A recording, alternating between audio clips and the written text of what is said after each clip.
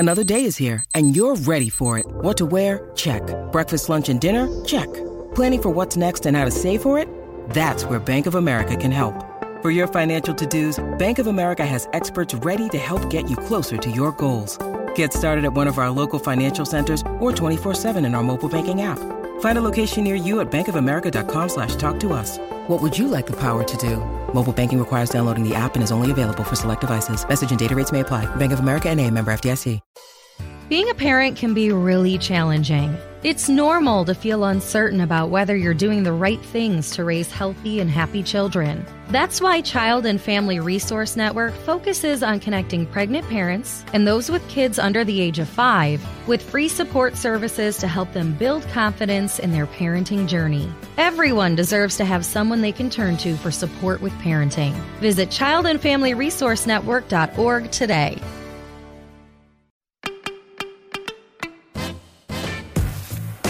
Hello and welcome back into another episode of The Hard Foul. I'm your host, Pearson Fowler, and with me, as always, from GamecockCentral.com, Colin Taylor. Boy, oh boy, do we have a lot to get to. It doesn't seem like over the course of a basketball season we necessarily get a lot of breaking news. It's just a lot of, here's what happened in the last game, here's what might happen in the upcoming game. But for the first time, really, since SEC play started, South Carolina has some news. And it's not particularly good news, and we will just go ahead and start with that before we get into South Carolina's 76-54 win over Missouri and their chances against Ole Miss on Wednesday night. Justin Minaya got injured in this 22-point win against Missouri. It was his thumb. It was a shooting thumb, if I remember correctly. I'm just like picturing him running down the court with his thumb wrapped up. The one, I guess, reason to be optimistic if you're a South Carolina fan about the injury is that he did, in fact, go back into the game. He didn't have a super-duper game, only had 6 points, but he had 6 rebounds. I don't know how many of his statistics were accrued after the injury occurred, but he was at least in the game, played 29 minutes.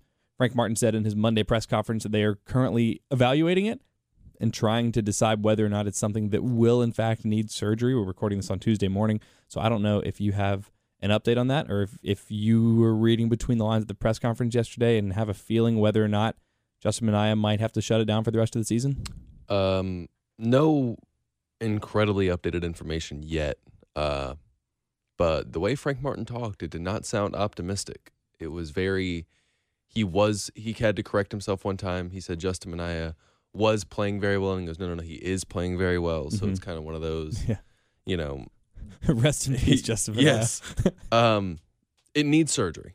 Frank Martin said that. Now it's just a matter of, can they hold off surgery until the end of the season? He said if it was a football player, a lineman, they would just club it up and go play. But in basketball, the hands are kind of important.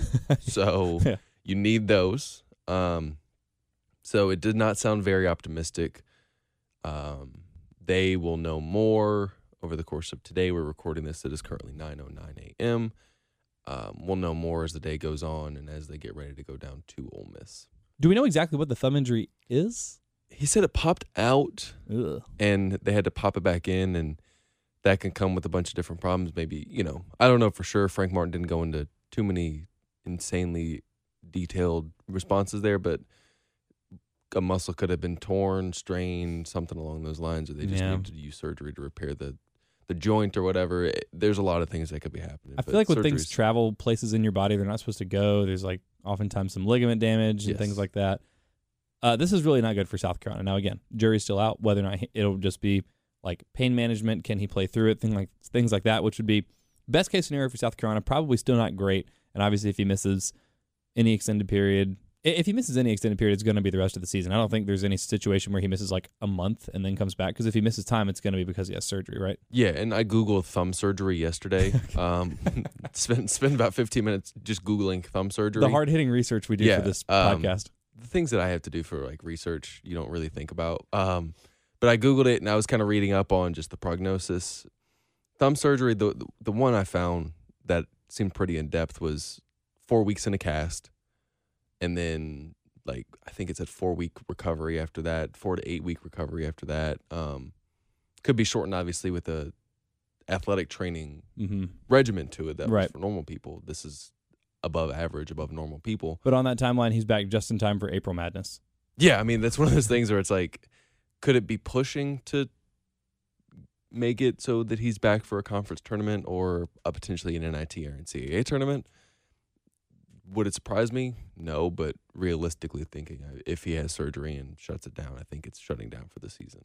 So I was trying not to overreact yesterday on my local show just in terms of the impact here, and I said it was number 2.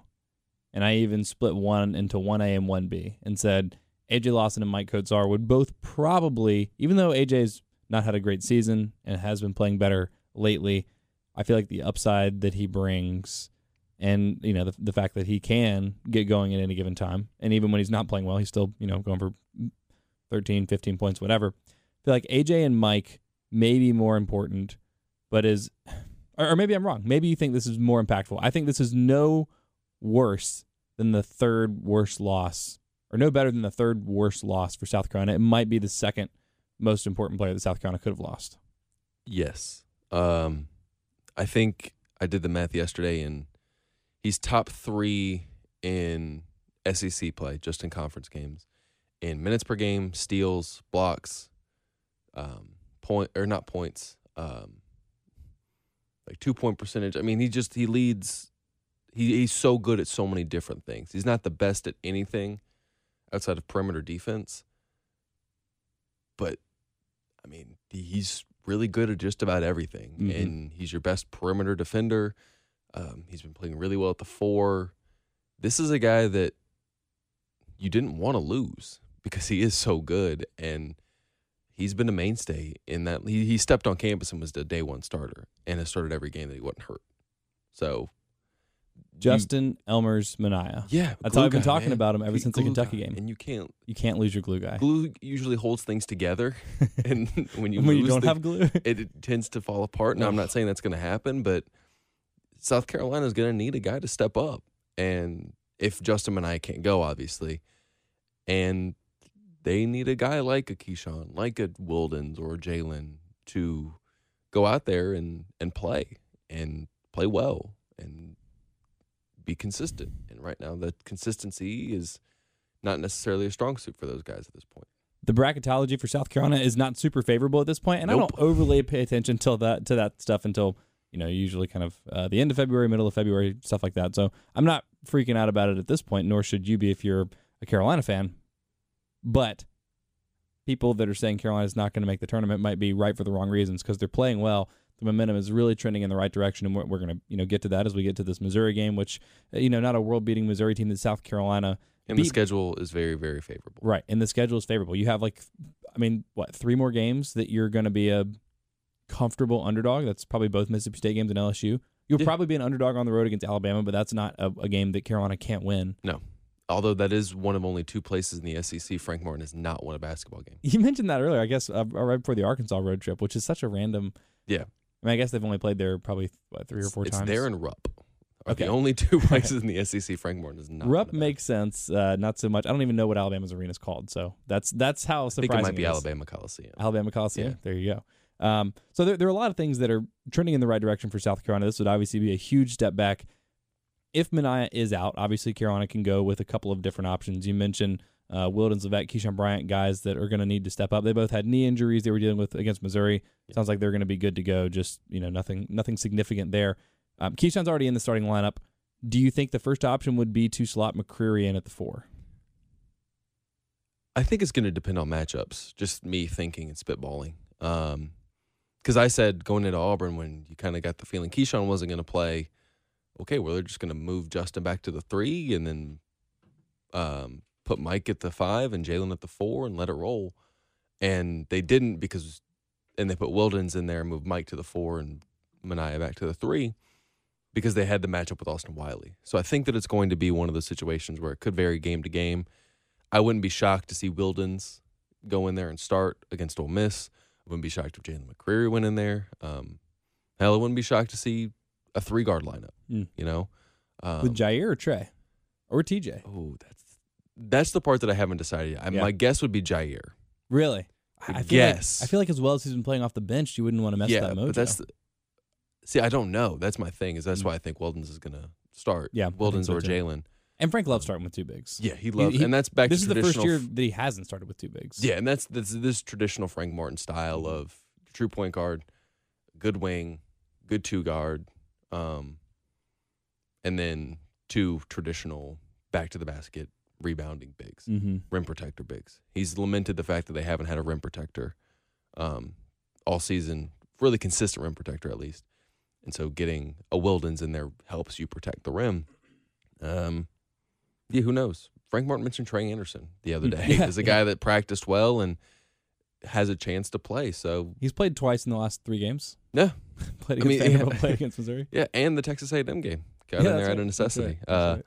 So I think you could see a bunch of different things. I don't think this is going to be Keyshawn Bryant goes out there and does his role and picks up the slack of Minaya. No. I think it's going to be a bunch of different guys combining. It's like the scene in Moneyball where he walks in and he's like, what was Johnny Damon's on-base percentage? Mm-hmm. And it's like 333. And it's like, well, we need to define X number of guys that has a collective on-base percentage of Right. 3. It'll be similar to that. Yeah.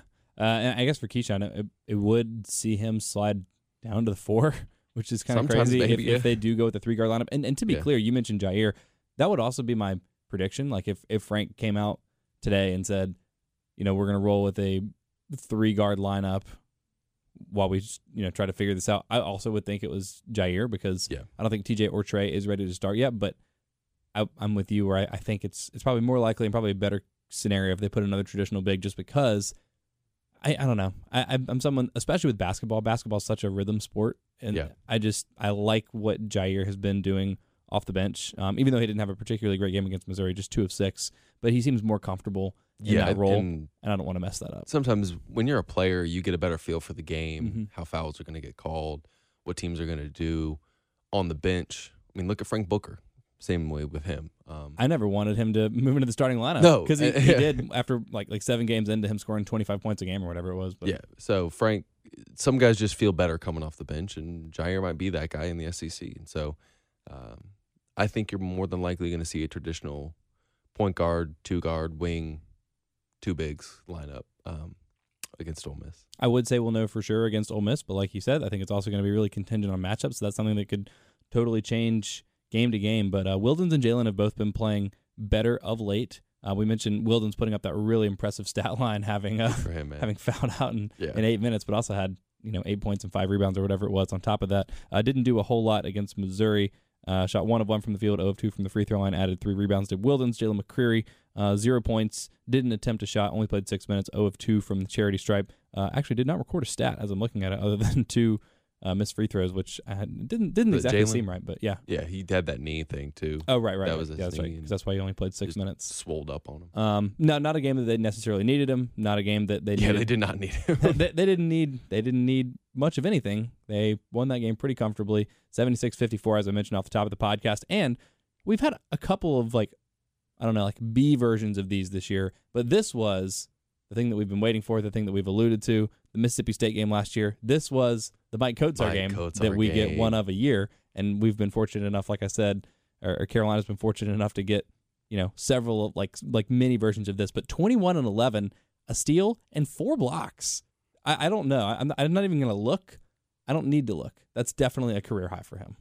In blocks? Yeah, I think so. Yeah, it's got to be. Yeah, and weirdly enough, he's just one of 3 players since the 2011 season to have at least 20 points, at least 10 rebounds, and at least 4 blocks in a game. 5th time, 3rd player. 5th time, 3rd player. So Chris did it, I'm guessing. Yeah, Chris Silva did it twice, and the other player did it twice. Gosh, when did Sam Muldrow play? Sam Muldrow. Sam Muldrow? Yeah, Sam Muldrow did it twice. Mike Kotsar is now in the same breath as Chris Silva and Sam Muldrow. That's pretty good company. Yeah, that's great company. And it wasn't just the fact that he scored a bunch of points. He did that against Mississippi State last year, but that was all, hitting shots and all this. He only took 8 shots, scored 21 points. Mm-hmm. So made his first 7 field goals. And then the one that he missed was the easiest shot he took all game. Yeah. It's under the basket. Yeah, and just laid it up and missed. But he got to the free throw line 10 times. He made 7 of those, which has been an Achilles heel for this team at times. And for Mike for most of his career. Yeah, and Frank even said it after the game. He goes, when was the last time you remember Mike getting to the free throw line 10 times? The answer is never. Because Mike, that was a career high in free throw attempts for him. Previous high was like 9. So that was a career high for him. He took a charge. When was the last time you saw Mike Kotsar take a charge? Might be the first one I remember this year. Yeah, so it was his best all around game. He looked really good doing it, and you hope that, like we said against Mississippi State last year, you hope he can just build on it. And it's weird to say, but this has kind of been building, like you said. I mean, I remember leaning over to Chris Wellbaum in the middle of the game when Kotsar was at like 15-9. I was like, there's still like 15 minutes to go in this game. Mm-hmm. Like, is this? I leaned over to him and I said, is this our Mike Kotsar game for the year? And he goes, I've said that like 6 times this year already, it feels like. So this might just be Mike Kotsar at this point. It's his senior year, and it's great because he had that little 4-game swoon, a couple of games where he got into foul trouble, and he scored 0, 6, 6, and 2. And it was like, okay, he's regressing a little bit towards what we would expect from him. But in the 2 games since then, he had 10-9 against Arkansas, and he had 21-11 against Missouri. And I'm looking at some of these other stat lines, like other games that we would have called the Mike Kotsar game in years past. 17-8 against Tennessee, 18-10 against Florida. He had a 17-9 against George Washington. And now we're getting into the non-con where it's like not super impressive, but like, the 14-7 he put up against Boston would have been like a really good game for him. And that's kind of been about average for him. Well, I remember sitting there during the Boston game right after they had lost, obviously. And I said, you just wasted your Mike Kotsar game. Yeah. Like you wasted your Mike Kotsar game. And that probably ended up being what, the 5th or 6th best game of the year for him. Yeah. And now he's, and give him credit. And Frank Martin said it, give him a lot of credit for being as consistent as he's been for the most part. He took a couple games off, and not off, but just wasn't as effective against the first couple games in SEC play. But he's turned a corner. It's more of an anomaly now to see Mike Kotsar not have a good game, right? Which is not something I thought I was going to say before the season started. No, and the efficiency too is great. I just closed out of his stat page, so let me pull it back up. But yeah, for the season, he's shooting 47% from the field. He's still only at 53% from the line, so obviously 7 of 10 is really good there. But he's really efficient, and when he's got that little lefty baby hook going, like he did, is gorgeous. Yeah, I mean, it looks so nice when it goes in. And I don't know, I'm trying not to be revisionist here because I was not crazy about Mike for his first 3 years at Carolina. I didn't expect much of him this year. I don't think anybody did. I don't think that necessarily is a hot take or a news flash or anything like that, but he always felt like a little bit of an unlucky player, which I chalked it up to like he's just not a very good player because good players, good shooters get shots to go, and Mike didn't. And it always seemed like throughout his career, whether it was that lefty hook, whether it was a little jumper, whatever, it seemed like he always had an inordinate number of shots that would look really good and then rim out. Yeah. Which he'd again, get to the rim. Yeah. Like he'd get good looks. But that's something that over time, rather than being like, well, I guess, that's really unlucky. I was like, well, good players, good shooters figure out how to get that to go down. That was the missing part of his game, at least of his offensive game, or a missing piece of his offensive game. And by and large, he's had that this year, and it just looks really good when it's going down. Yeah, and I credit that a lot to this offseason. He spent a lot of time with some sports psychiatrists, spent a lot of time visiting with the coaching staff, just kind of trying to figure out a way to feel good mentally about where he was. He got to go home for a little bit, which is something, you saw it with Chris Silva. You've seen it with these guys that are from other parts of the world.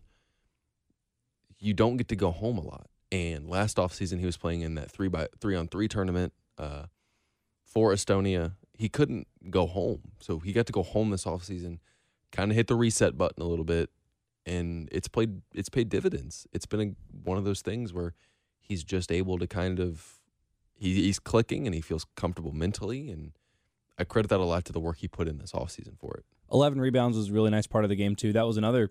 There were so many parts of Mike Kotsar's game going into the season that you would look at and say that is a hole in his game. That's a hole in his game. Rebounding was another big one, and he's been a really good, really consistent rebounder. And he was getting tough physical rebounds in traffic. He has all season, but he really, really was. When was this? Saturday? Yeah, we're recording this on Tuesday. On Saturday against Missouri, and again, not a great Missouri team. Like their bigs are fine, and they were without Tillman, right? But even to do that is still it was just it's the mentality even more than the execution, and to go up and to grab 11 rebounds and to do that, it's kind of all of his games, all of the different pieces of his game feeding the other pieces of his game. And if Justin Minaya is going to miss extended periods of time, as you mentioned, there's so many little things that he does well, whether it's his defensive versatility, whether it's his shooting, which is significantly improved since SEC play started, whether it's even the defense that doesn't show up in the stat sheet, denials and tip balls and things like that.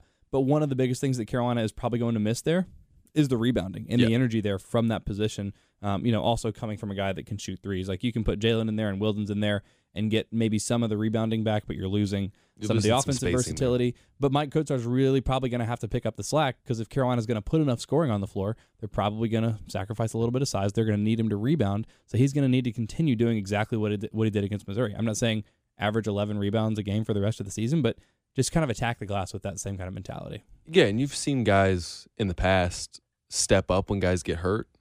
Like, I remember last year, we were sitting there going, what the hell is South Carolina going to do? Justin's out for the season with that knee injury and whatever. And then in steps Keyshawn Bryant, and boom, boom, boom, boom, boom, South Carolina's got their wing of the future, you know?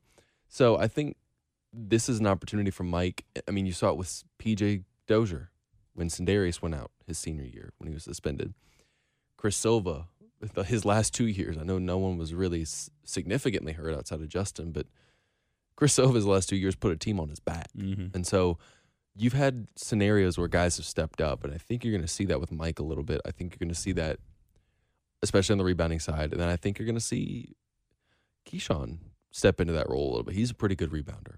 I think you're going to see Wildens and Jalen are obviously going to get more run. And they're pretty, above average rebounders. They're really good rebounders for freshmen. So who knows? And I think offensively, I think you're going to see Keyshawn of old, because now more stuff's going to have to get run for him, because you're having to find Justin's points elsewhere. You have to find, he was averaging 11.2 points per game his last 5 games. You're going to have to find that somewhere.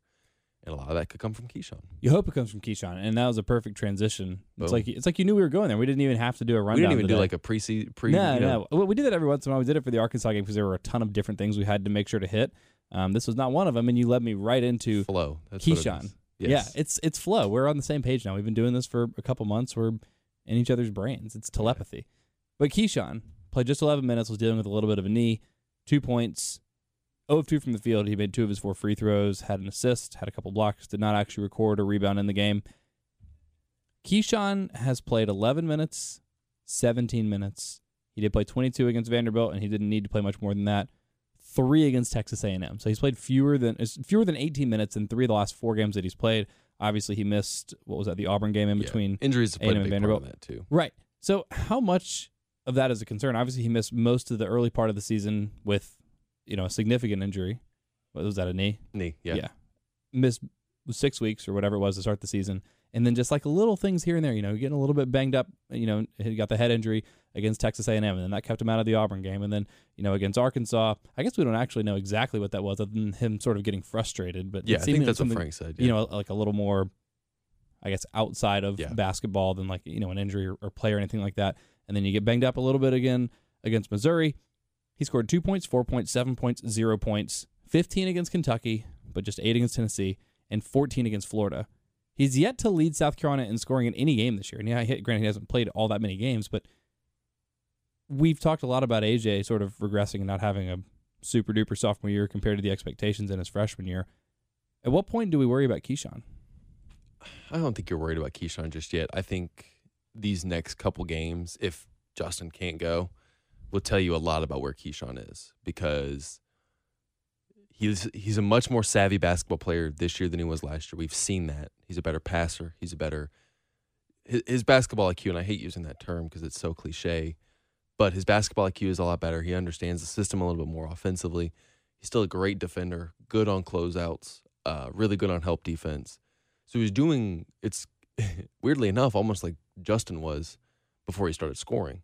He's doing almost all the other stuff well outside of rebounding to a degree, doing all the other stuff well, and now he just needs to see the ball go in the basket. And I think that a lot of that's because he's not getting the volume of looks that he got last year. And if Justin Minaya is out, he's going to get those, because AJ's still going to get his looks. Mike's going to get his. You're going to need someone to kind of pick up some of the slack. And Keyshawn's a prime guy to do it. A guy that's athletic, a guy that's smarter this year, a guy that's playing well at times this year. When healthy, give him the ball and just kind of see what he can do on the dribble drive or back cuts or things like that. He's going to get more opportunities, and it's just a matter of can he seize them. Obviously, we've seen him do it, and he's done it in good moments. Obviously, he played really well against Kentucky, the 15 points there.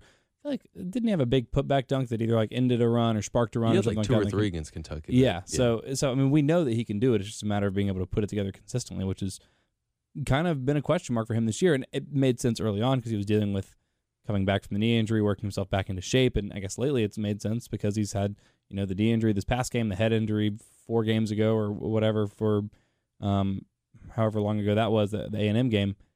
But it's just, there have been different things holding him back. And at some point he's just, you can't afford that anymore. Carolina has had the depth. They've had the luxury where they've been able to afford that and absorb that a little bit.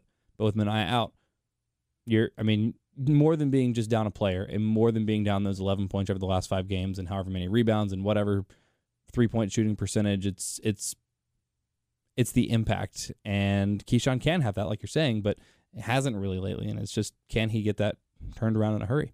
Elsewhere in the starting lineup, because I feel like this is kind of how we roll through these, and I kind of like it. We never even talked about this, but this is kind of happened organically. It's flow. It's organic flow. That is the theme. Organic flow. You can get that at Earth Fair. It's really expensive, though. A.J. Lawson, for the second straight game, led Carolina in minutes, played 30 minutes, 13 points, 5 of 9 from the field, 3 of 6 from three-point land, 7 rebounds, 3 assists, 2 steals, and wait for it, third straight game with 1 or now 0 turnovers. 0 turnovers for AJ. That's huge. That's his Achilles heel this year, is the fact that he could not hold on to the ball at times. And he did. He held on to the ball. He played really well doing it too. So that's good for AJ. This was probably his best game of the year, at least in SEC play, just in terms of just efficiency and all-around play outside of maybe the Arkansas game. Maybe some recency bias there, but he played really well, and he's played really well now for about 2 or 3 weeks. So. Loved the way that he attacked the glass this game. Yeah, that was huge. It.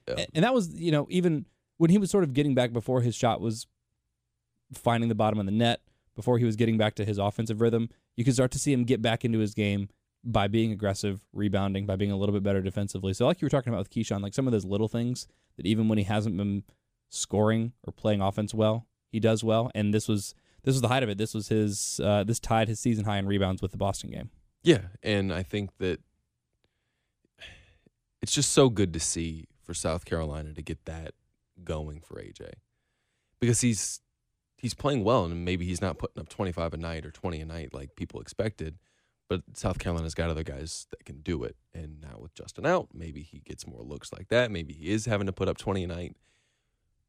But he's playing a lot better, and he's playing a lot better defensively. He's kind of understanding a little bit of what they're doing. And I think if Wildens has to come in, he's going to get a rim protector behind him like he had last year with Silva. So that's going to help him out a little bit if that comes to pass. This is setting up nicely for A.J. Lawson to have a really good final 10 games of the year. Here are his turnovers from the start of SEC play through the Auburn game. 4 against Florida, 2 against Tennessee, 2 against Kentucky, 3 against Texas A&M, 3 against Auburn. Since 1 against Vanderbilt, 1 against Arkansas, 0 against Missouri. Here is his 3-point shooting since SEC play started through the Auburn game. 3 of 8 from Florida, 0 of 2 against Tennessee, 0 of 5 against Kentucky. Got it back a little bit, 4 of 7 against A&M, 3 of 6 against Auburn, and then 2 of 6 Vandy, 3 of 7 Arkansas, 3 of 6 Missouri. And the other thing that's really interesting, and I'll go a little bit further back for this one, because this is also going to factor into what you were saying about his increased role now that Minaya is out. Cleveland State? Yeah, the Cleveland State Vikings, that's right. I had completely forgotten about that game. Shot attempts, 17, 18 against Boston, 13 against Gardner-Webb, just 6 against Wichita. That was the game that he got benched in the second half, right? I think so. Yeah, that's right. Something like that. It was a long time ago now. UNI, Northern Iowa, 14. George Washington, 10. Mass, 13. Houston, 10. Clemson, 15. UVA, 12. Stetson, that was the game that he for sure got benched in the second half. Only 7 shot attempts. Florida, 15, but then 7, 9, 7, 8. Starting with Vanderbilt, 11, 13, and then 9 against Missouri. For Justin Minaya, who's probably averaging, 7, 8 shots a game in the last couple games, now that he's been finding his stroke a little bit more, There are shots to be had. We know AJ's comfortable shooting in that 13 to 17 range like he was. Those shots are going to be there, and if he continues to be efficient, 3 of 7 from 3, 3 of 6 from 3, 4 of 7 from 3, if those are the extra shots that he's taking, maybe Carolina can absorb a little bit more. Again, I think the Minaya loss is horrible. could very, very easily be the thing that keeps them out of the tournament. More than the Stetson loss, more than the Boston loss. If they can't do a whole, and we'll get to it, but they can't do a whole lot without him, then right. This 3-game streak's all for naught. But it has a lot more to do for me with the intangibles that Minaya brings, because you mentioned whether it's McCreary, whether it's Bryant, like you can probably make up some of those rebounding. With AJ, we're going to talk about Jermaine in just a second. Jair coming off the bench, Trey coming on, even though I think he probably had his worst game of SEC play against Missouri. TJ Moss actually hitting a couple threes. I feel like he's hit several in the last couple games. You feel like those things you can add up to the scoring that Justin Minaya is like could be, you could be losing with his injury. Again, it's going to be the impact outside of the stats, but AJ is like the first person that I look to say, okay, you're losing 11 points a game. Where's it coming from? AJ, you've been playing well. You're scoring efficiently for the most part. Now all you need to do is get that volume back up to where it was in the early part of the season, and he just continues to trend in the right direction. 13, 7, 3, 2 steals, only 1 foul, no turnovers. Turnovers. And a career high in offensive rating. Which was 154. Wow. Just really good. His previous high was 150 before that. So, and he's doing it not getting used a whole lot. I mean, it's one of those things where... What's his usage, like 22%? For Missouri, it was 15. Arkansas was 17. Just 15%? Yeah. Which is great, which means he's getting good looks when he's getting the ball and attacking when he needs to attack. 15, 17, 18. So 17% against Arkansas in percentage of possessions used. 18 against Vanderbilt, 16 against Auburn, 13 against A&M, 5 against Kentucky. Wow. No, that's points. 17 against Kentucky, sorry. His high in SEC play is 30 against Florida. So they're not using him as much because you're obviously getting big contributions from Jermaine, from Mike, from Justin.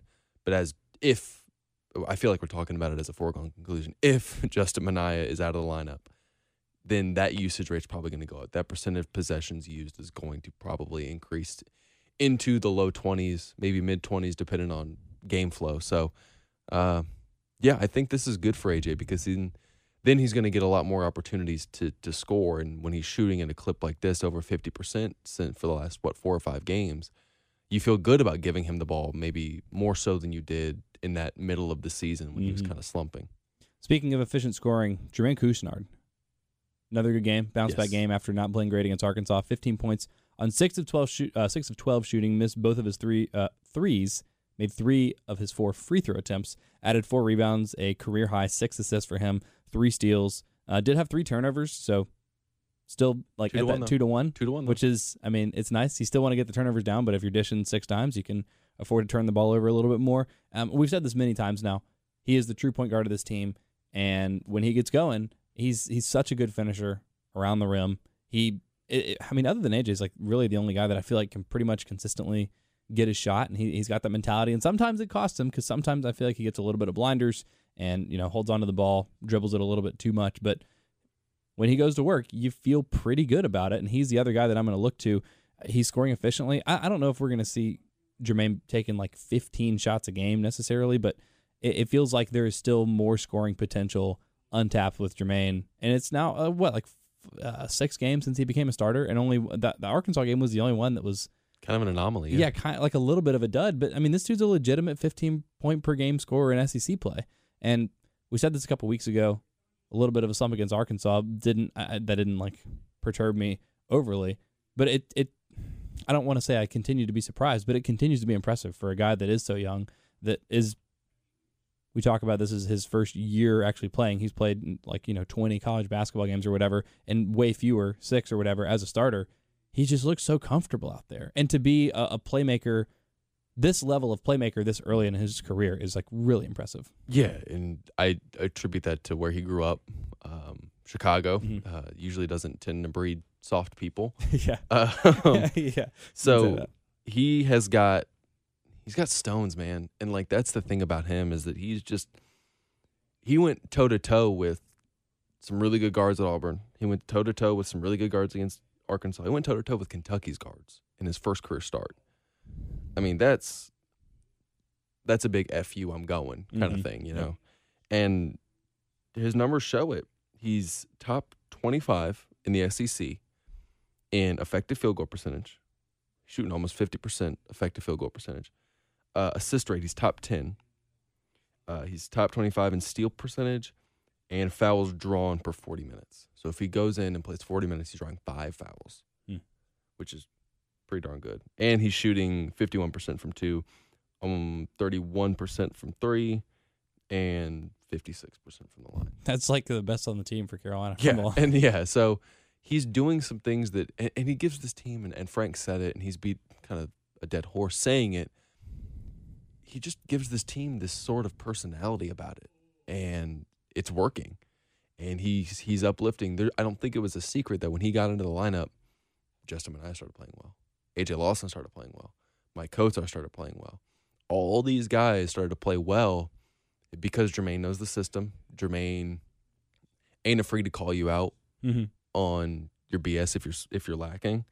So that's what you want from a point guard. And he's this team's leader. At 19, 20 years old, he is the team's leader. And that's good for South Carolina. Did you and I miss it when we've spent most of the last 4 or so games or 5 games or however long saying that it was Minaya, that he was the tide that was lifting all boats or all ships, whatever that analogy is? Every glue guy needs a piece of paper, and Jermaine is that piece of paper. Jermaine's the paper? Jermaine's the paper. Okay. All right, that's fine. But I think you're exactly right.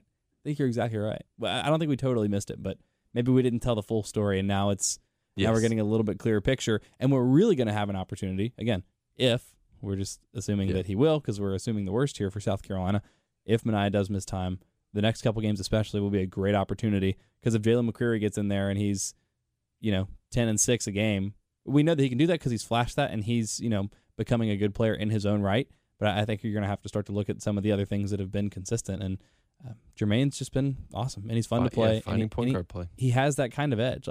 He and Hannibal are becoming my favorite players on this team. The man literally shushed an Auburn crowd after in his third start. It's a shame they lost that game. Yeah, that was awesome, man. That's what you want from your point guard.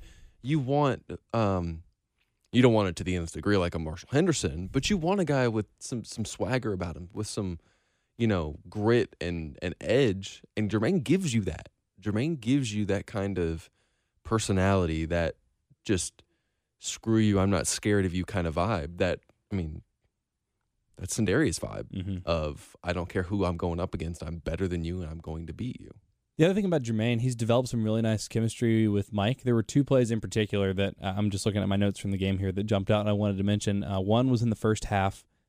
They ran a little bit of pick and roll off ball, around the elbow, and Jermaine caught the ball and immediately dished a pocket pass while the defenders were in the middle of trying to switch and found Kotsar for an easy lay-in, and then basically did the same thing in the other half, except it wasn't off ball. They just ran a dribble handoff, and it was the same thing. He got it as soon as he turned the corner. He was already looking for Mike, found Mike, same thing, little pocket pass. I think that may have actually been the shot that Mike missed, if I remember correctly. I didn't put the result of the play in my notes, but the feel for the game that he has, and it's contagious. Yes. Because the other thing, and I think we're going to talk about the defense here in just a minute, because that was really impressive for Carolina. Again, not a great Missouri team, missing their second and third top scorers, or second and fourth, or third and fourth, something like that. 2 to 3 really, really big pieces. 2 or 3 really big pieces for them, for a team that's already limited offensively and not great this season.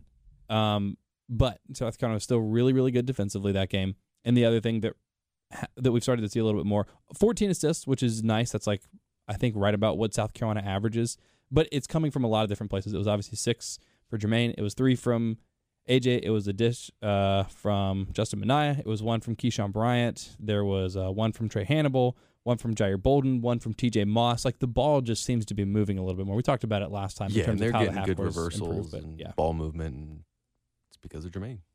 And in large part because of Jermaine and the fact that he likes getting the ball to Mike, which goes well with Frank Martin's offensive paint touches. Yeah, and Mike playing well. Yeah, so that's what you need. And Mike was always a good passer. He just can never finish, and he's finishing. And so you have to respect Mike a little bit more, which opens up more stuff on the perimeter. And if you're knocking down shots, which they've actually been a very good 3-point shooting team in SEC play, it helps your offense. Weird how when you knock down shots, your offense tends to do good things. And when you pass the ball a lot and get guys open looks, it's easier to knock down those shots. That's passing weird. is contagious, and it all has kind of started with Jermaine getting back into the starting lineup.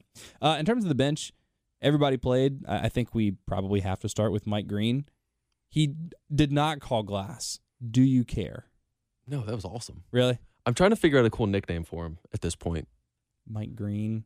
I need to see if they have a nickname for him on the team.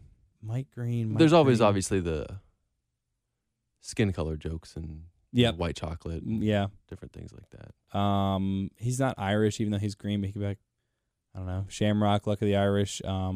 Mike Glass, Green Glass, Glass Green. I'm gonna ask around. Yeah, we'll ask. Are you gonna ask him, or are you gonna ask other people what his nickname is? Because I think that's a better option. Yeah, because then he could just be like, people call me like Thunder. And people call me God. Yeah, like if I had to come up with a nickname for myself, it'd be a lot cooler than probably the nicknames I get called. So, I kind of want to ask you your nicknames, but maybe that's a podcast for another time. That's a podcast. None of them are flattering. None of them are flattering. Do you watch Veep? I've started it. Okay. I haven't. I think I'm on like season 2 or 3. There's some great compilations of all the horrible things that all the different characters called Jonah. Oh yeah. Which is great, and most of them not safe for this podcast. Although we broke a little bit of a seal having to put the E label on last week's podcast. We're not going to do that regularly. I mean, I guess we could. I don't necessarily plan on it. If it happens, it happens. But if I go through some of the nicknames for Jonah from Veep, it will become that. So I would just say that's a postseason. That's a postseason podcast. Yeah. We'll recap the Hard Foul off-season edition. Yeah. Mike Green headlining it with 3 points. But in all seriousness, Jair Bolden, as I mentioned, didn't have a super-duper game. 5 points, 2 of 6, 1 of 5 from 3. Had an assist. Did not have any turnovers, which is nice. TJ Moss hit a couple of threes. 2 of 3 from 3, 2 of 4 from the field. Still had a turnover and 1 assist. That dude is just 1-to-1 always. He could have 15 assists and he'd have 15 turnovers. It's honestly kind of impressive. The one thing that really jumped out at me, Levack and McCreary, as I mentioned a little bit earlier, had fine games. McCreary a little bit limited with that knee injury. Alonzo Frank has kind of disappeared. Yeah, it's a crowded front court now with Minaya starting at the 4. Which I did not think it would be at the beginning of the season. No, I mean the way that Levack and McCreary have come on, it's kind of a luxury that you can play 10 minutes from Frank and not really get a whole lot from him, and it doesn't really matter. And that's kind of been the case for the last couple games.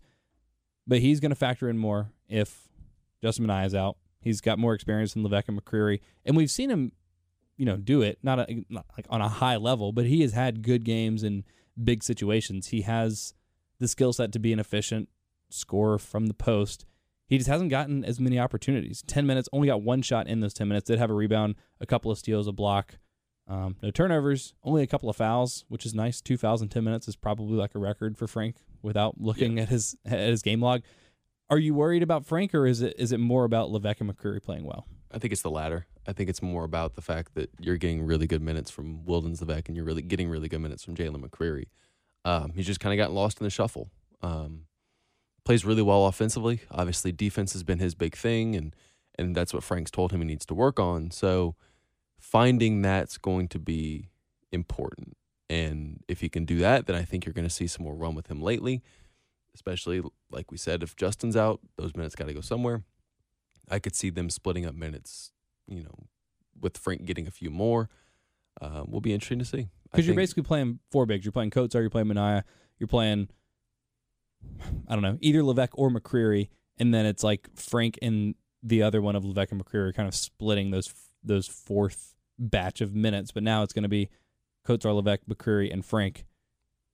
If you assume the rest of the rotation is going to stay the same, which again, it's a lot of speculation now, so it's not like totally worth it. I'll be curious to see once Frank gets a little bit more like a steadier minute rotation. I don't know how many minutes he played last year. It felt like by the end of the season he was playing like 15 to 18. If he gets back to that level, I wonder if we will see the offensive efficiency return or if this is just a little bit of a sophomore slump for him. But the other interesting part of the equation will be what does that do for South Carolina's defense? Because obviously when you have Kotsar, Minaya, Bryant, Lawson, Kusnard, like other than maybe Trey Hannibal, those are your 5 best defenders on the team. So it makes sense that South Carolina's defensive numbers have been fantastic.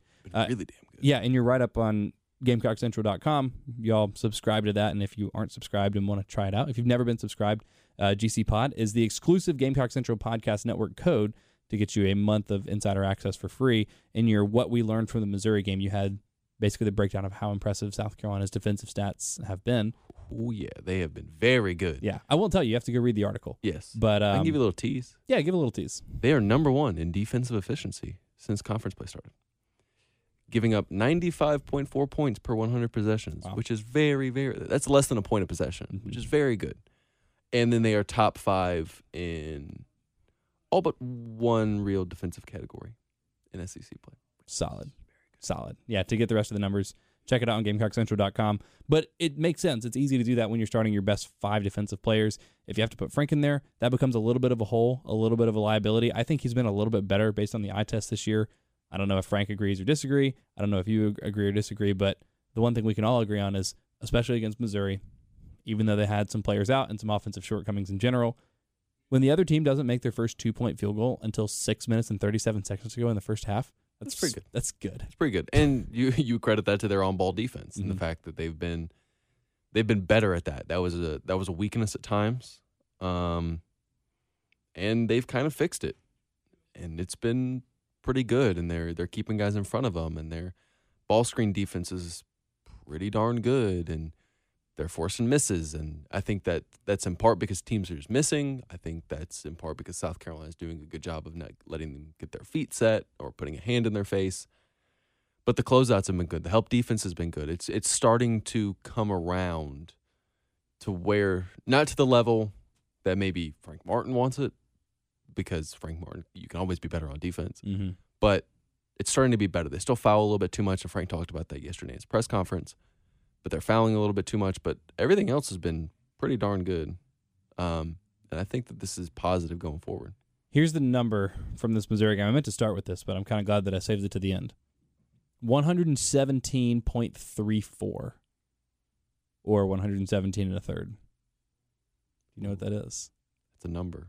That is the number of minutes that have passed since South Carolina trailed an SEC basketball game. It was like, 7-4 against Vanderbilt or whatever it was? Yeah, a 7-6 against Vanderbilt. Yeah. And then Mania hit a layup and one to make it 9-7. And that was the last time they trailed.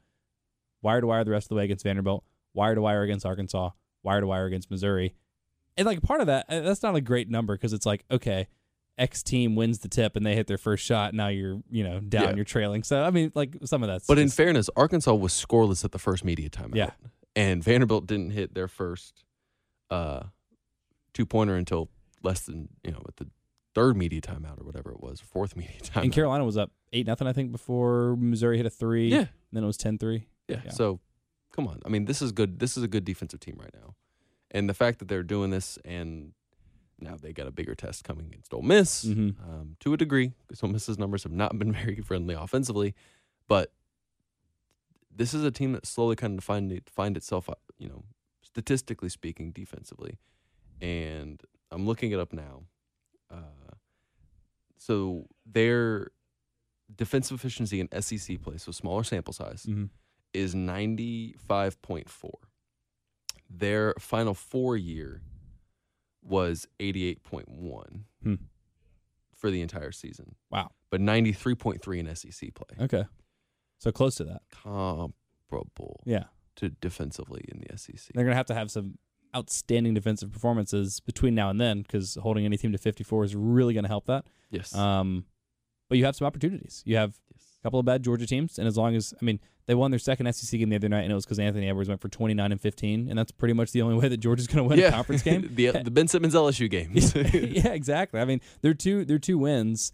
I think the other one was against Tennessee. He was like 26 and 10 or 26 and 9 or something like that. So as Anthony Edwards goes, so goes Georgia, and we're going to talk about that obviously so they have Ole Miss and then A&M and then Georgia. So we'll talk about that this time next week. So we'll hold that off for now. But Carolina really has a shot, and the defense is, now Mania being out would obviously add a significant wrinkle to that. But the other thing that surprised me and impressed me in this Missouri game was a block party, the likes of which we don't often see at South Carolina. 8 blocks in the first half. They finished with 9, which is above where they are normally. I don't know how many off the top of my head they average per game. An inordinate number of blocks, obviously 4 from Mike, and then a couple of really emphatic ones. Mania had one that he just very disrespectfully swatted into the first row. Keyshawn Bryant had one that he spiked off the backboard. Like, they were flying around and just knocking the crap out of these shots. Would it shock you if I told you that South Carolina was 22nd in the nation in block percentage? Really? Yeah, that would shock me. Because what are they averaging? Like 5 blocks a game? I do not know, but I'm looking at the I'll look. Kind of a little bit advanced stats here. Yeah, that's fourth really in the impressive. SEC. Really? Yes. They don't feel like it. Do they feel like it to you? Am I totally does not. off base here? Okay. Because Frank kind of lamented in the past the fact that they haven't had a rim protector. Yeah. He mentioned that yesterday. They're only fact averaging that- 4.3 blocks a game. Yeah. Which, when you're forcing a lot of turnovers, helps your case because block percentage goes into percentage of shots that go up Right. and percentage of shots you block. So Hmm. it helps. Yeah. That, But more than twice their average per game blocks against Missouri. 4.3 and then 9. it was a really above average performance, and I think that you're starting to see the fact that the guards are able to kind of stay with their man through the lane and contest helps with that, obviously. Wilden's the vet coming on as a guy who's 6'10 and can jump out the gym helps with that. Jalen McCree's athletic as hell, can help with that. So guys that can block shots are helping you block shots, and that's what you want to see coming into this point of the year where you're going to face a lot of good guards coming down the stretch and starts. I mean, obviously, Wednesday against Ole Miss. Hannibal had one either this game or last game, but I can't remember which game it was, but it was really impressive. I always like when small guys get blocks, the D-Wade, where you just kind of like go behind and like whoop, off the top. So that was really nice. And another game where South Carolina, the game was never really in the balance, but I give them a lot of credit for having a big run in them in the second half, which it seems like they always have. Missouri was able to cut it to 9, and then South Carolina outscored them 24-11 over the last 10 minutes of the game. Yeah, no, and you hit, and that's where Jair Bolden's 3 comes in. I think they had an alley-oop in that stretch. It was just one of the... That was a big oop. Yeah. That was Kushner to Lawson? Yeah. Yeah. I mean, that's what you want to see. And I wrote about it in what we learn. That's what tournament teams do. Tournament teams kind of feel the ebb and flow of the team, the other team kind of chipping away, and turn on their "FU, we're better than you" switch, and boom, boom, boom, boom, boom, boom, boom, and all Step of a sudden, on their throat. Yeah, and all of a sudden, a 9-point lead turns to a 16-point lead, and it's over. And when you do it against Virginia, when you do it against Kentucky, when you do it against Missouri, when you do it against Arkansas, it's not a fluke. It's kind of a trend. And this team's tough. And yeah, they're tough and they're resilient, and the fact that they were able to just go out there and put it on the table, where you had no Keyshawn, no Jalen, Trey Hannibal was dealing with the loss of a friend, Justin obviously had his bum hand, and you were still able to go out there and put an FU were better than you run together.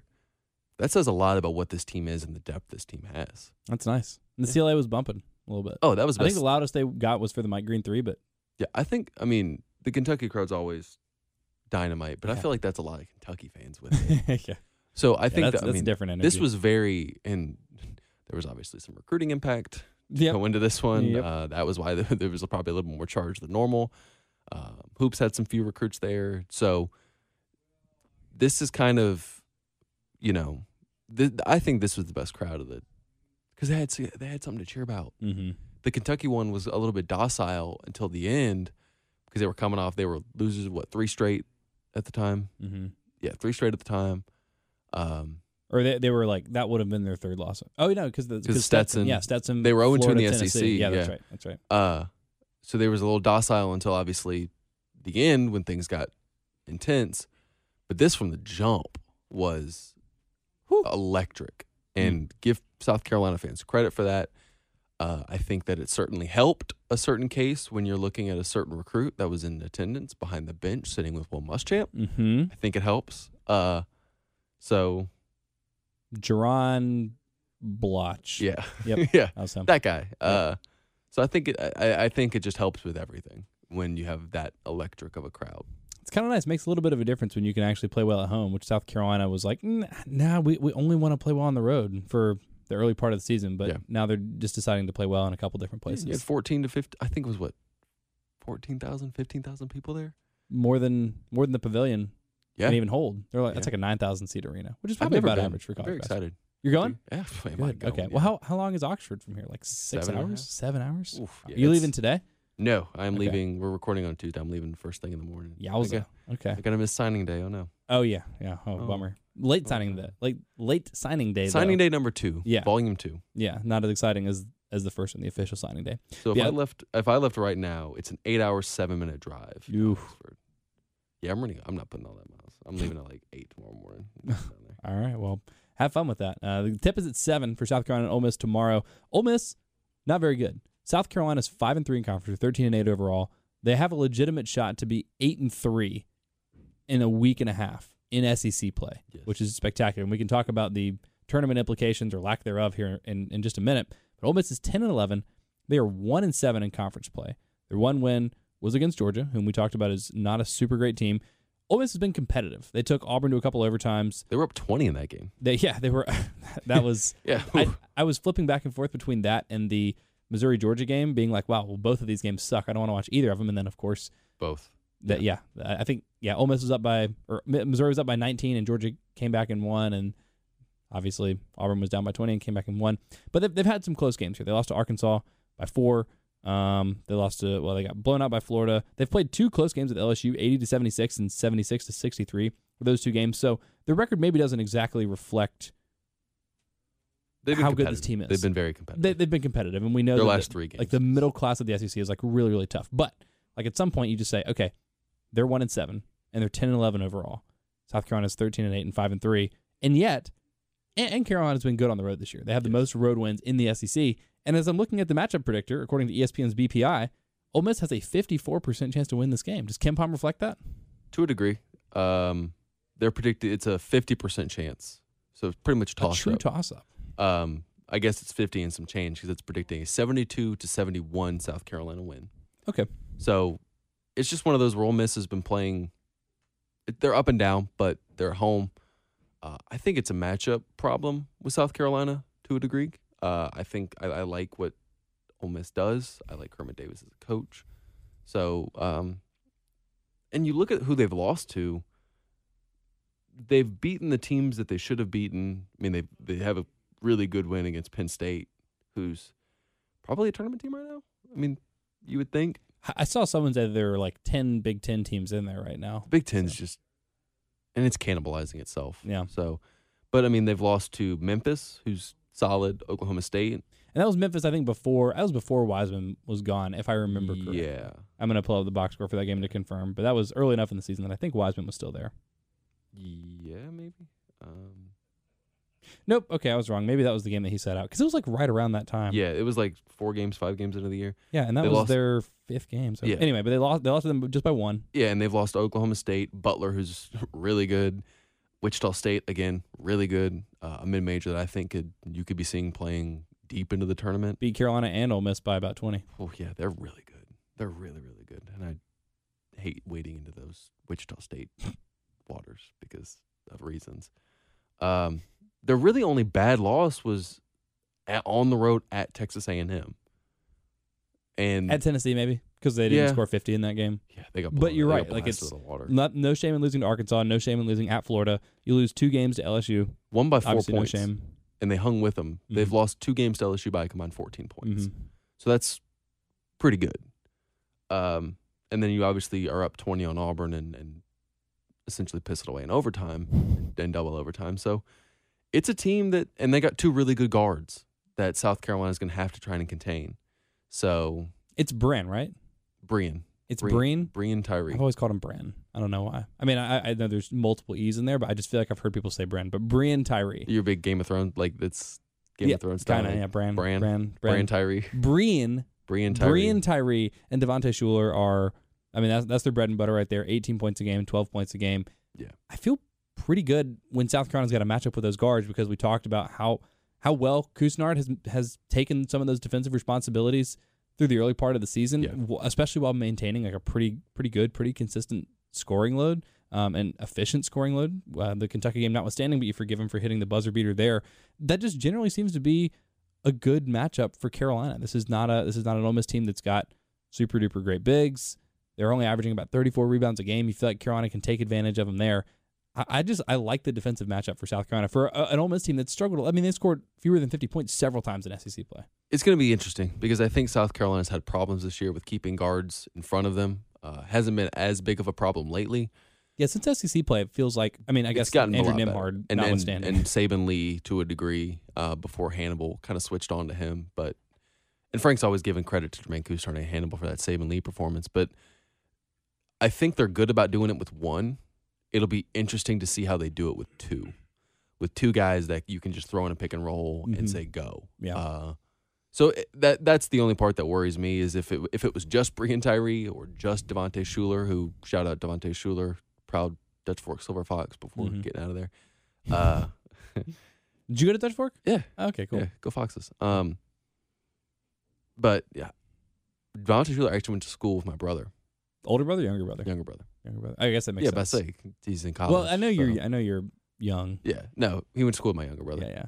We actually bonded That over wouldn't that. make any sense. I don't know why I asked that. We actually bonded at SEC Media Day. Really? Yeah, That's because cool. I asked him about it, and it's a funny story. And he was like, I mentioned it in our interview. I was talking with him, and then I go to sit back down, and I'm typing, and I feel like a hand poke my shoulder, and it's the Ole Miss media relations guy that was with him. And he's like, Devontae wants to talk to you a little bit more about Dutch Fork. I'm like, all right. And he goes, I feel like I know. And like, I walk over and he goes, I feel like I know you. And I'm like, well, what year did you graduate? I think he said, I graduated 2013 from Dutch Fork. And my brother graduated. He didn't end up finishing at Dutch Fork, but they went to middle school together. So, and I said, well, he goes, I graduated in 2017, I think is what it was. And I go, well, you probably went to middle school with my brother. And he goes, well, what's your brother look like? And I was like, me, but shorter and kind of chunkier. And he goes, I know him. And he like it was like, I know him. And That's so, that's really cool. but yeah, back to my original point, it's going to be interesting to see how they do defend with two guards that can drive the ball compared to just maybe one that they got against Vanderbilt. The last time they really had to face something like that was probably Kentucky. So it'll be interesting. Went pretty to see. well for Carolina. Yeah. So it'll be interesting to see how they kind of handle that because that means AJ Lawson's going to have to guard one of them more than likely. Probably. Now, Yeah. the thing that's been interesting, and I think part of the reason that South Carolina has been able to improve in terms of defending good opposing point guards, you have a lot of guys to throw at them. So you mentioned, Kusnard not doing a great job against Lee. You're like, okay, cool, we'll put Hannibal on him. And if that hadn't worked, you can try AJ on him. Because, AJ, he's a 2 or 3, but, he's got and like we talked about, he's got the length to kind of disrupt a few things. Now, with Mania possibly being out, you mentioned Carolina throwing some, like an extra guard in there. I don't think that they would necessarily start like this. I think you start with Jair just because he has the starting experience, but I wouldn't be surprised, especially if Tyree and Shuler are going off a little bit, to get a little Hannibal, Kusnard, Lawson, Bryant, Kotsar. That's a good lineup. That's interesting. That might be if Mania can't play, that might be my favorite lineup South Carolina right. can throw out there. Well, because the other thing I said earlier, like right now, Carolina's starting lineup with Mania in there, that's their best 5 defenders, and I said except Hannibal. So if you're looking to replace that, if you need to stop, if you need to, slow the bleeding, if a team's absolutely gashing you, that's the other guy that might be one of your best 5 defenders on the team. And if you can get all those guys on the floor at the same time, and especially as versatile as Mike is, like maybe you give up, not maybe, but you are giving up a little bit of size. So if you're playing against a couple of Twin Towers, which there aren't a lot of in college basketball anymore, I think that's a legit option. And obviously Frank Martin has been gaining trust in Hannibal. He's probably, playing 12, 15 minutes a game since SEC play started, something like that. Probably about 12 would be my guess, but there's more trust. He's willing to let him go, to let him run it. And the idea of maybe, having Kusnard as like kind of an off-the-ball playmaker and someone that can just attack off the bounce, like if they're letting Hannibal run I don't know. Well, Frank loves to have 2 point guards on the floor at the same time. Anytime you can, ball reverse, ball handoff or whatever and have 2 point guards on the floor, 3 with AJ that he's run point, that Frank That's Martin. interesting. I would, if Mania's out, I would be surprised if we didn't see that for at least a couple minutes. Yeah. Oh, absolutely. Especially if Tyree and Shuler are doing what they can do in terms of just being able to get to the rim and draw fouls and whatnot. Yeah. And then of course there's there's always we talk about this every game whenever there's some sort of, I guess, separation, distance, whenever there's any sort of difference in terms of style of play, because if they're going to run with a couple of guards, do you run your own 3 guard lineups out there to try to match them, to try to defend 1-for-1, or do you say, okay, they're going a little bit small, so now we're going to go with Levesque or McCreary at the 4 and try to kill them on the glass, because Carolina has already, established themselves as a pretty good offensive rebounding team, and Ole Miss is not a very good rebounding team, so you can try to hurt them the other way. I think we would probably see both. I know it's a 50-50. Kim Pom, you said it's about a 1-point win. I feel pretty comfortable that Carolina's going to win this. I said that Missouri game felt more like a trap than this Ole Miss game, and then the upcoming Texas A&M game, and really even the Georgia game. But I don't know. It's going to be interesting, especially with Mania and his status kind of being up in the air. I think the way they talked, they might be preparing for Minaya not to play, but you saw it last year when he went out. It took them a little bit of time to kind of figure out their plan without him. And granted, it was very early in the season. They're still trying to figure out their team as a whole. And you lose your best player to kind of now you have to figure out that and your entire team. So I think that it's a little bit easier now, but I think you're going to see an adjustment period. I think the first probably 5 to 8 minutes of the game are going to tell you a lot about South Carolina. If they can jump out to a 20-13 lead or 15-8 or whatever, that's good because they're kind of you build up enough reserve there to let it be a defensively, and it's going to be interesting. Do I think they win? Yeah, I do. Ole Miss you look at their offensive numbers, man, and they're pretty poor. It is putrid. 13th in offensive efficiency, 13th in effective field goal percentage, 12th in offensive rebound rate, 13th in free throw attempts to field goal attempts, 12th in 3-point percentage, 13th in 2-point percentage. It's bad, and Tyree and Schuler can only do so many things that it's just. I think if South Carolina can defend those two guys and limit them, Tyree's averaging like 20 points in SEC play. So if you can limit him to maybe 13 to 15, Schuler to, I think he's averaging 13 in SEC play, get him at 10 or hold him at his average, and do a really good job crashing the offensive glass and not fouling, you win this game pretty comfortably. So Andrew Nembhard obviously torched Carolina when Florida came to the Colonial Life Arena. Since then, and obviously Jermaine Couisnard was not the starting point guard in that game. I think he missed that game with injury. He had a back injury. That's right. And Frank, I think, still attests that they might win that game. Yeah. I mean, he's really implied it. He's never come out and said it, but I think it's kind of implied that if Jermaine's in there, then Nembhard probably doesn't go for 21 and 10, even if Couisnard's not starting. Yeah. But since he has started, you mentioned Saban Lee as sort of like, I guess Couisnard didn't play particularly well against Arkansas, but didn't have a bad defensive game. Saban Lee's the only guy that's really had a good offensive game when matched up directly with Couisnard. But he also only shot like 30% from the field. Exactly. I think he was like 15 and 7, but he shot 5 of 14 that game, or 5 of 16, something like that. So even like the best game that an opposing point guard has had against Jermaine is like he kind of got to his numbers, but he didn't do it efficiently. It was not pretty. I think that bodes well for Carolina in this matchup. Yeah. That's at 7:00 tomorrow. We'll obviously have tomorrow. Wow. It's like the Office scene where it's like they're playing the Savannah game. Oh, yeah. Murder mystery. Yeah. Tomorrow. I do declare. I don't know where that came from. I'm Foghorn Leghorn now. Yeah. That's at 7:00 tomorrow. We're like a little over an hour here. Do you want to do bracketology? You want to save that for Thursday? We could do a little bit. We could touch a little bit on it.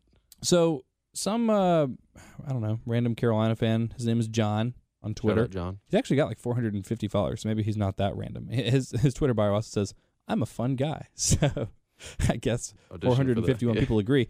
He tweeted at Joe Lunardi and said, "Is South Carolina making its way to the bubble?"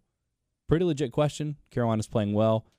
At this point, again, I feel bad that we've said it this many times throughout the course of the podcast. It's just like everything is an asterisk, depends on Minaya. Even without Minaya, I kind of expect South Carolina to be 8-3 in a week and a half. I expect them to beat Ole Miss. I expect them to beat A&M again, even though they've been playing a little bit better. And I expect them to beat Georgia. 8-3 and 16-8, and kind of doing the same thing they did last year, where it's like non-con, a little bit rocky. Obviously, non-con this year not as bad as non-con last year, and you have some of those marquee wins. I feel like that's a legitimate question. That's not being a ridiculous homer. That's a legitimate curiosity. And we're also in early February, where it's like, I don't know, it's hard to tell. There's a crapshoot. There's a million different things that are going to happen between now and then with South Carolina, not with South Carolina, that are going to help and prevent South Carolina from getting in the tournament. But Joe Lunardi, who's like the premier bracketologist for a lot of people, for the 4-letter, responds, nope. Period. Nope. Now, part of me thinks, okay, like that was 10 hours ago. So that was early in the morning on February 4th, February 3rd, whatever. Part of me is like, okay, there are so many hypotheticals. There's so many different ways this can go that I'm not going to play out all these hypotheticals. And Carolina's far enough away and have been inconsistent enough that I, Joe Lunardi, am not expecting Carolina to make the tournament. And I don't feel like typing all this out because I only get 280 characters. So I'm just going to say nope. But I don't think that's entirely giving Carolina a fair shake. No, it's not. And does South Carolina have a lot of work to do? Yes. Does South Carolina, kind of like we said, control its own destiny? Also, yes. You need to get – there's a small chance, but there is an avenue. If the road to the tournament is not I-20 to Atlanta, that's not what the road to the tournament is. Like a backcountry road with like potholes and that floods when it rains. Yep. So they're detours. It's navigatable. Is that a word? Navigable. Navigable. I would say. Yeah, navigable. That just doesn't really roll. You can navigate it. You can navigate. It's to be navigated. Yeah. But it's going to be tough.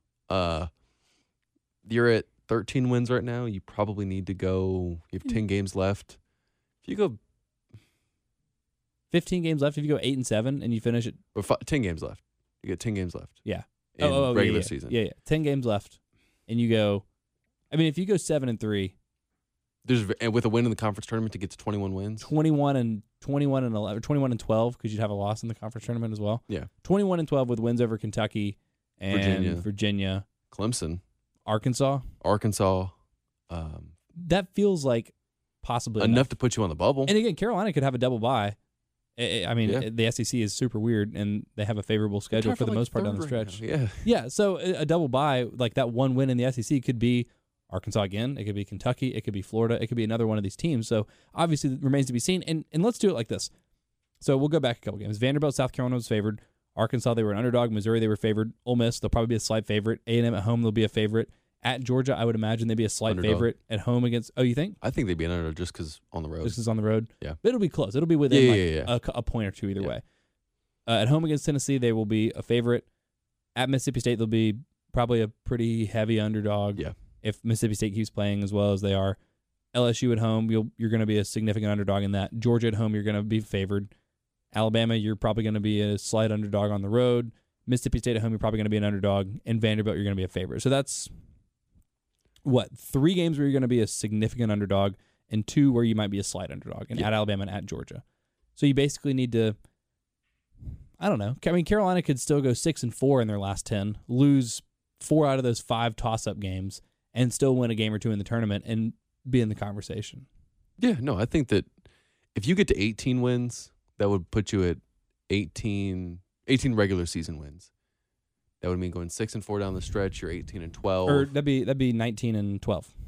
Yeah, 'Cause 19 they're and 12. 13-8. Yeah, 19-12. So 6-4, 19-12. Yeah, That puts you in the NIT probably.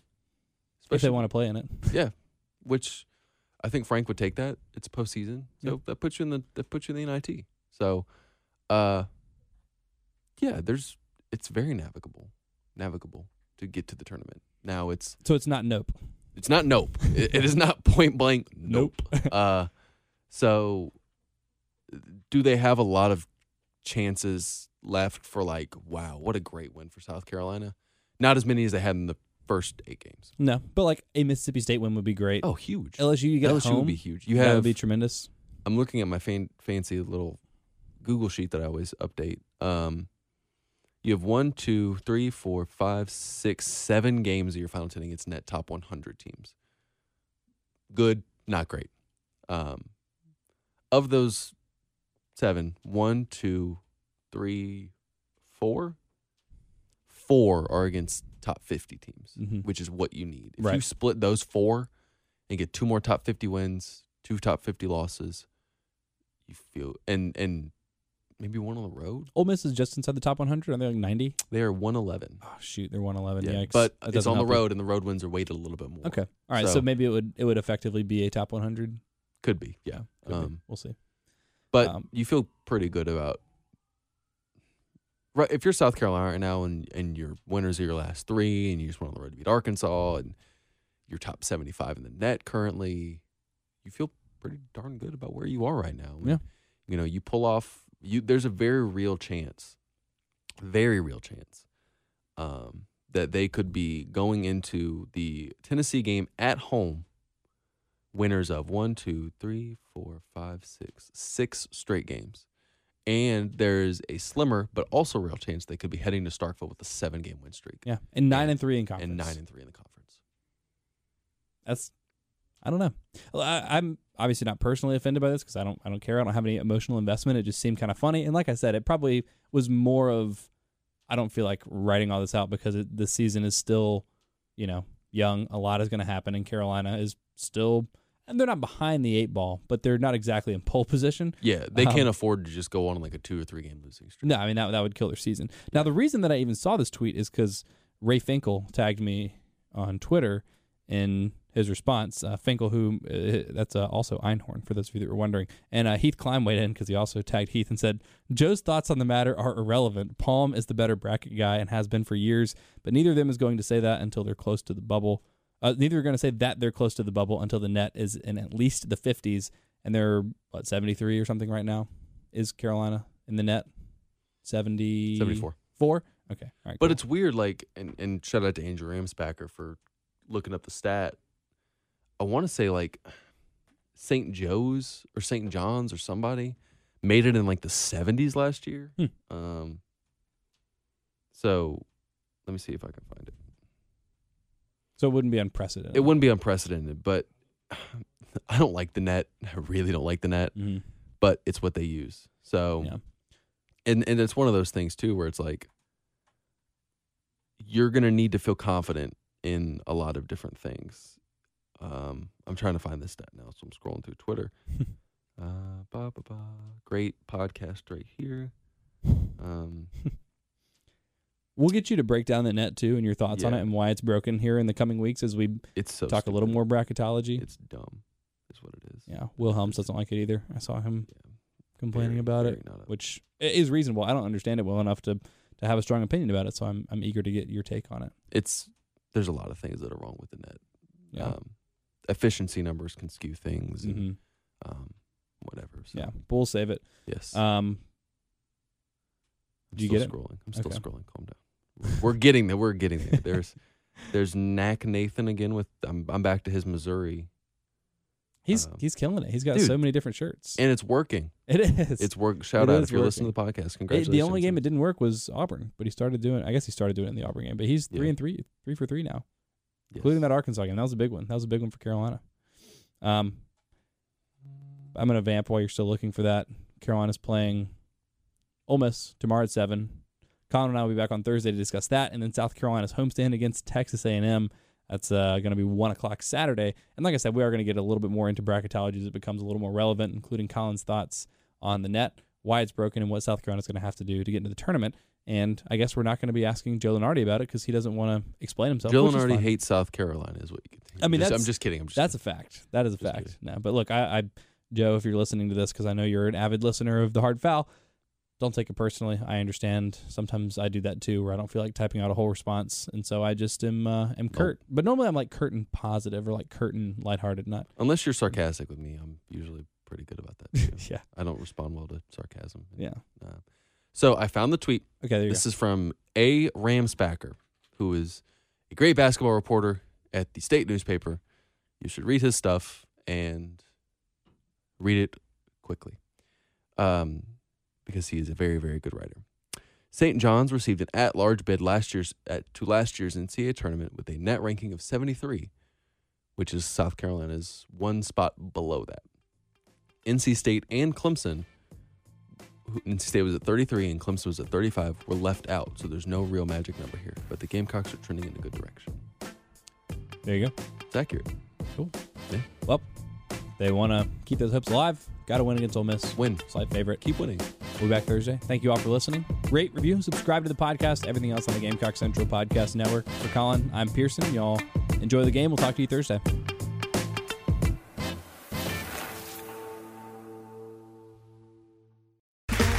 Okay, round 2. Name something that's not boring. A laundry? Ooh, a book club. Computer solitaire, huh?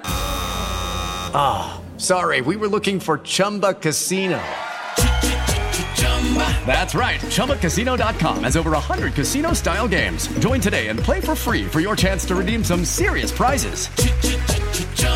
ChumbaCasino.com. No purchase necessary. Void where prohibited by law. 18+ terms and conditions apply. See website for details.